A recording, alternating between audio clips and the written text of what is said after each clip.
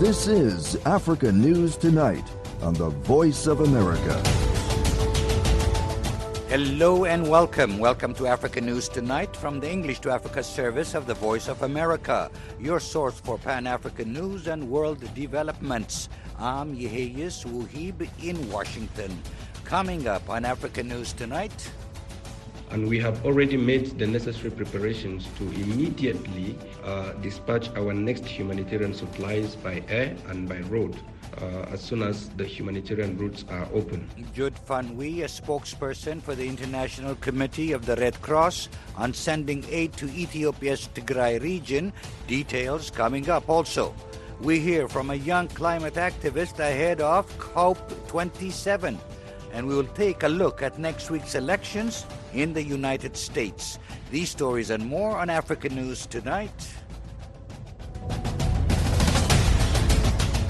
We start with our top story. Today marks 2 years since war broke out in Ethiopia's Tigray region between Tigrayan forces and the federal government and its regional allies, including neighboring Eritrea.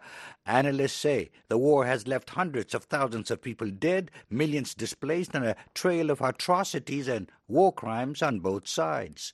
But a truce announced Wednesday after South African-hosted peace talks by the African Union has raised hopes that fighting could end. Mohammed Yusuf reports from VOA's African News Center in Nairobi, Kenya. Ethiopia's government and the Tigray rebel group have agreed to end the 2-year conflict after a week of talks in South Africa. Speaking after the agreement, former Nigerian President Olusegun Obasanjo said the deal marked a new dawn for Ethiopia. The two parties in the Ethiopian conflict have formally agreed to the cessation of hostilities, as well as to systematic, orderly, smooth, and coordinated disarmament, restoration of law and order, restoration of services, unhindered access to humanitarian supplies, protection of civilians, especially women, children, and other vulnerable groups, among other areas of agreement. The agreement comes after 10 days of talks in Pretoria, South Africa, mediated by the African Union, led by Obasanjo. The deal calls for the Tigray rebel group to lay down their arms in exchange for reintegration and the return of the National Army to the region. With mistrust on both sides, experts say this part of the agreement may be difficult to fulfill. The warring factions also agreed to end hate speech that has fueled much of the 2-year-old conflict. The agreement is seen as a major breakthrough after the warring sides failed to come to the table to find ways to end the war that has claimed the lives of tens of thousands and displaced millions. Obasanjo said the agreement will be followed through. The agreement also takes care of assurance of security for all concerned within and outside Ethiopia, monitoring, supervising, verification of implementation will be carried out by the AU high-level panel. For what you have achieved, delegates from both sides, working together among yourselves, we salute you, we commend you, and we congratulate you. Tigray rebel group spokesperson Getachew Reda warned of spoilers who will try to sabotage the peace deal. Reda said his side has made a painful concession and called on the international community to ensure the peace agreement is implemented.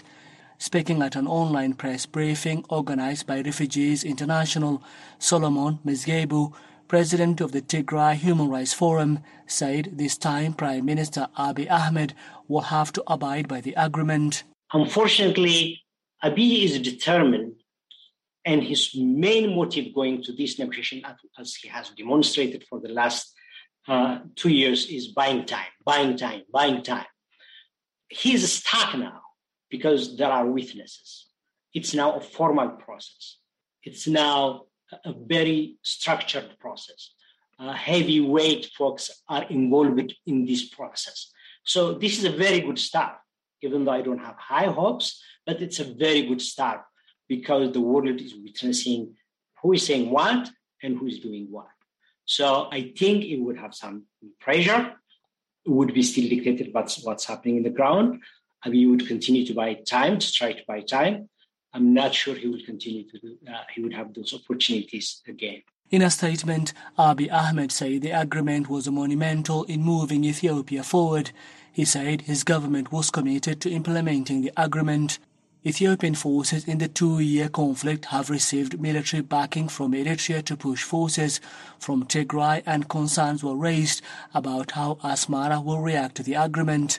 Abdullahi Halaka is a Refugees International senior advocate for East and Southern Africa.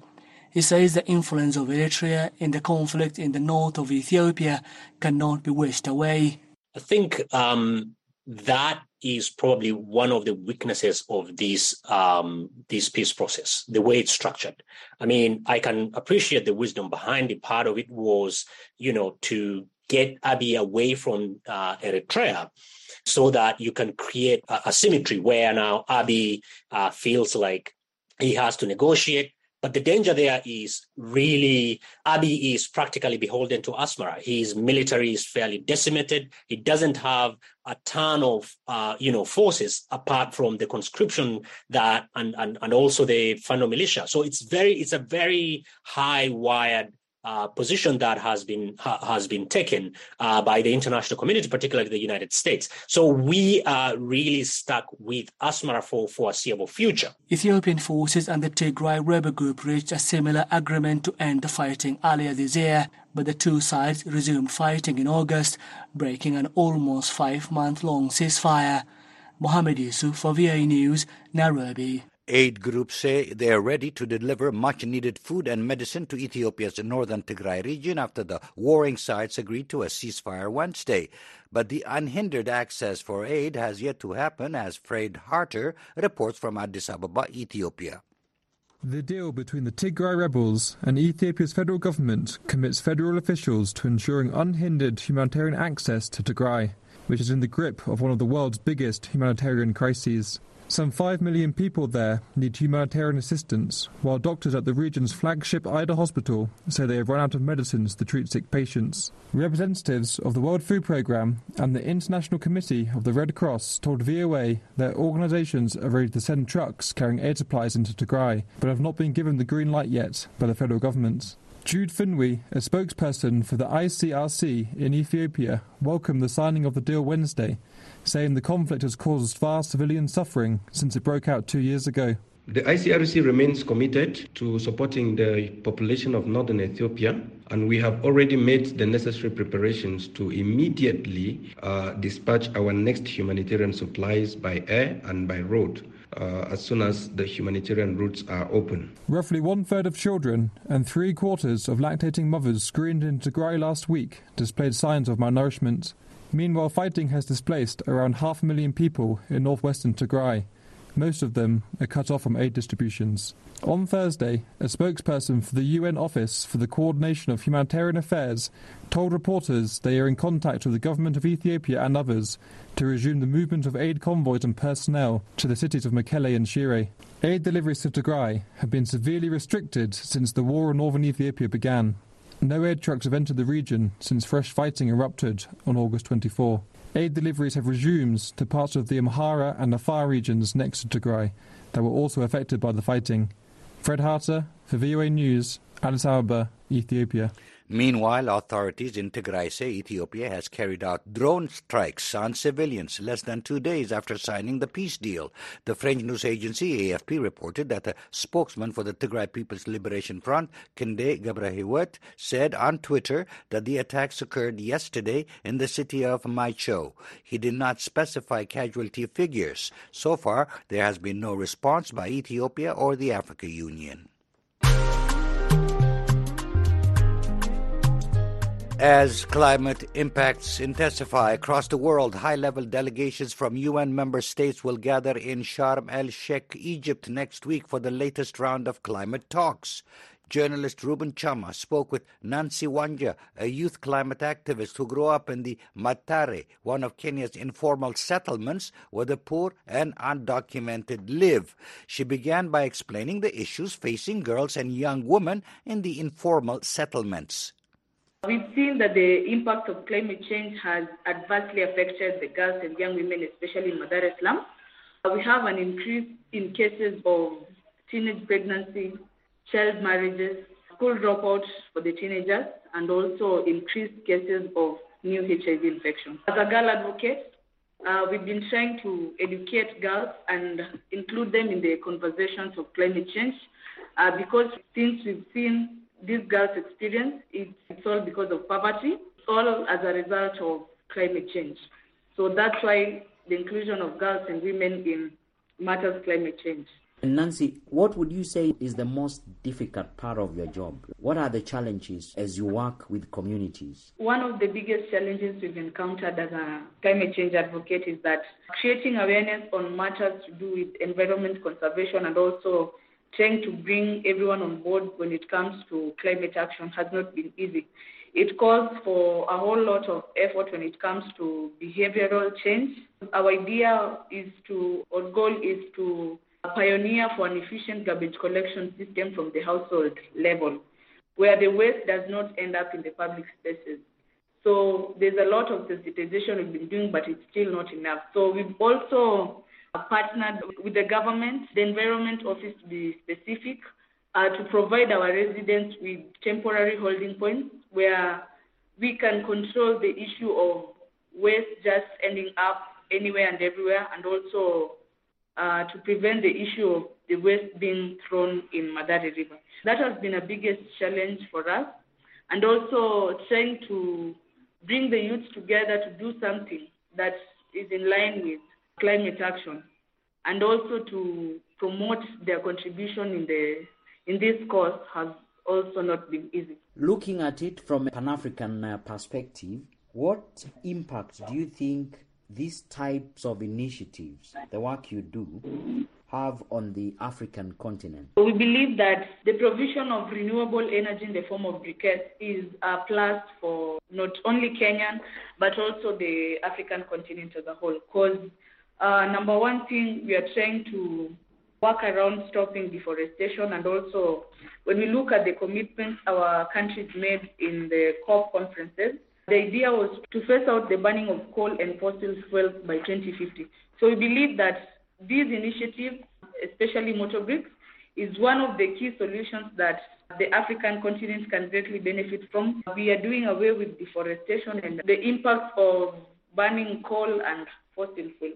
Do you feel African governments are doing enough to support the kind of work you are doing? Are there some policy changes that you feel need to be effected? So I believe that the governments are doing something, but it's still not enough, because there are a lot of grassroots organizations that are doing great or amazing jobs that are inclined to climate action. So when we get the support in terms of not only finances, but also technology and matters to do with mentorship, coaching, and incubation, if these innovations are supported well enough, we can have great solutions that can help do away or mitigate the impact of climate change. That was Nancy Wanja, a youth climate activist who grew up in Matare, one of Kenya's informal settlements, speaking with reporter Ruben Chama from Nairobi. You're listening to Africa News Tonight on the Voice of America. I'm Yehiyas Wuhib in Washington. Americans head to the Tuesday polls to vote in what are called the midterm elections. Over the next few days, VOA Africa will be reporting on the elections and their significance. My colleague, Kate Pondawson, recently spoke with VOA executive producer Steve Reddish, who has covered U.S. elections for decades. He tells her that although it's not a presidential election, the midterms are important to U.S. policy. The midterm elections are those elections for Congress, for the U.S. House of Representatives and the U.S. Senate. And they're called the midterms because they come in between the 4-year term of the U.S. president. The U.S. president is elected for a 4-year term, but members of the House of Representatives, the lower chamber of the U.S. Congress, they're elected every 2 years. So there's an election for the entire 435-seat Congress every 2 years. And the U.S. Senate, which has 100 members, 1/3 of the U.S. Senate is up for election every 2 years. U.S. senators are elected on a 6-year term. Historically, when a new president is elected, the midterms that come after that election, 2 years after the election of the new president, historically, the party of the president just elected or reelected usually loses seats in Congress. The reason? Because most of the time, these midterms are kind of a referendum on the job the new president is doing. And often, the first couple of years of a president's term is fairly rocky. They are trying to find their footing. And as a result, there is a tide of unpopularity against the new president. It's not just the federal offices that are up for grabs in a midterm. Most states and communities have different elections going also the same day. What are some of those? Most states have elections for their state governments, whether it's a state senate or a state house of representatives, state assembly. Most of the states have elections for those bodies along with the state governors. And then if you filter all the way down to local municipalities and local towns and cities, they also have elections in November. We're going to get more than 30 governors' races for the states. Almost every single state has races and elections for their House of Representatives and their state Senate. On the federal level, how important are midterms to national policy, to the setting of policy? So the midterm elections are important in setting policy because the Congress is going to likely change, at least the composition, whether or not the balance of power, whether or not Democrats or Republicans hold the Congress, there will be changes within the Congress. So new people come in, old people get unelected or retire. And so every 2 years, we have a new Congress that is a new composition of people. And while the president may want a certain policy to pass and certain laws to pass and want to get various different spending bills through Congress, it really is going to be up to the new Congress, whether it's a Republican-led Congress or a Democratic-led Congress, to be able to get those policies that the president wants through. That was our colleague Steve Reddish speaking with VOA's Kate Pondawson about next week's midterm elections in the U.S. To stay up to date on the U.S. elections, check out voaafrica.com and voanews.com and stay tuned to Africa News Tonight. Somalia's military says its latest offensive against al-Shabaab terrorists in the central part of the country yesterday killed more than 100 militants. Witnesses report heavy gun battles and airstrikes. Mohammed Hussein reports from Mogadishu, Somalia. The Somali National Army, or SNA, said Friday that it had conducted an operation against Islamist militant group al-Shabaab in the country's central provinces, killing over 100 fighters. In a news conference, Somali Defense Ministry spokesman Abdullahi Ali Anot said the army conducted the operation with the support of local militias. The main operation took place in the vicinity of El Hariri, located on the outskirts of the town of Aden Yabal in the Middle Shabelle region. Residents who spoke to VOA over the phone reported heavy gunfire and airstrikes targeting al-Shabaab militants. He says, on Wednesday, we told you that there was a fierce fighting in the villages of Hawala Hussein and Guradere, followed by a large operation that started on around 9 a.m. on Thursday morning that took place in El Hariri, where the militants were gathering a large force to defend Ada Yabal. He says the operation was conducted by Danab forces along with revolutionary forces. Danab is the Army's U.S.-trained special forces unit. By revolutionary forces are not means local armed militia.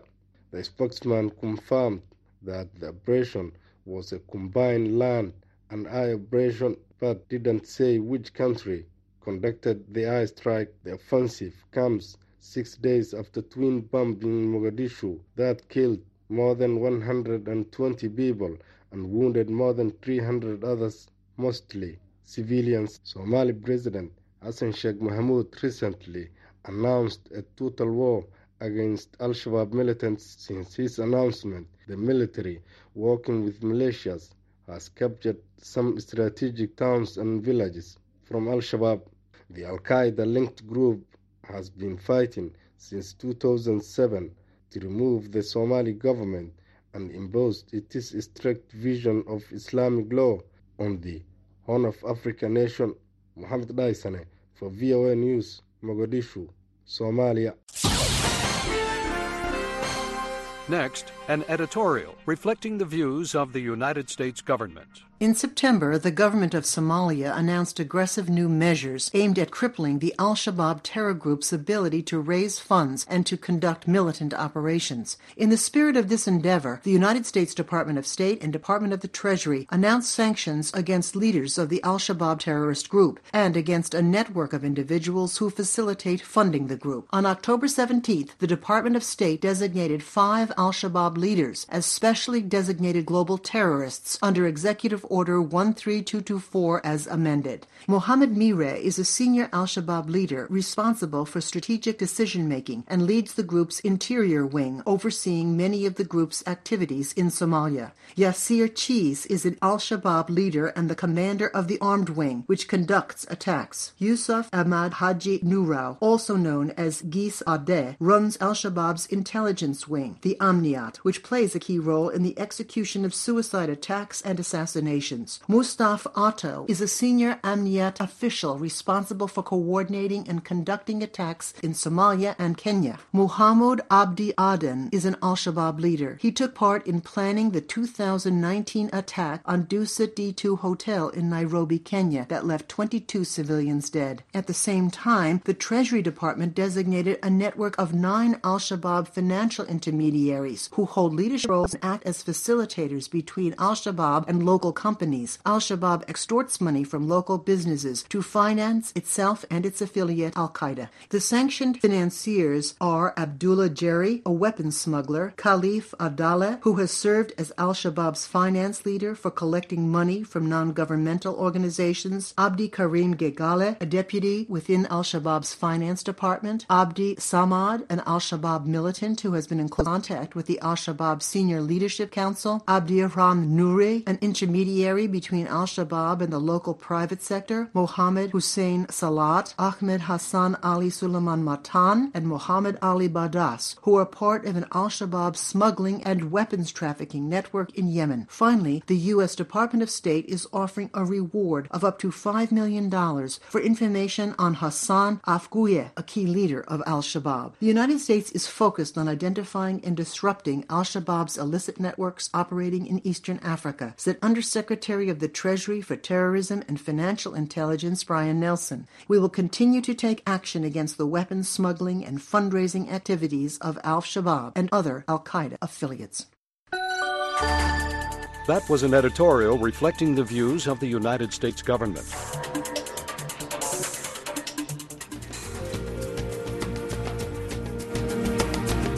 And that wraps up this edition of Africa News Tonight. I'm Yehiyas Wuhib in Washington.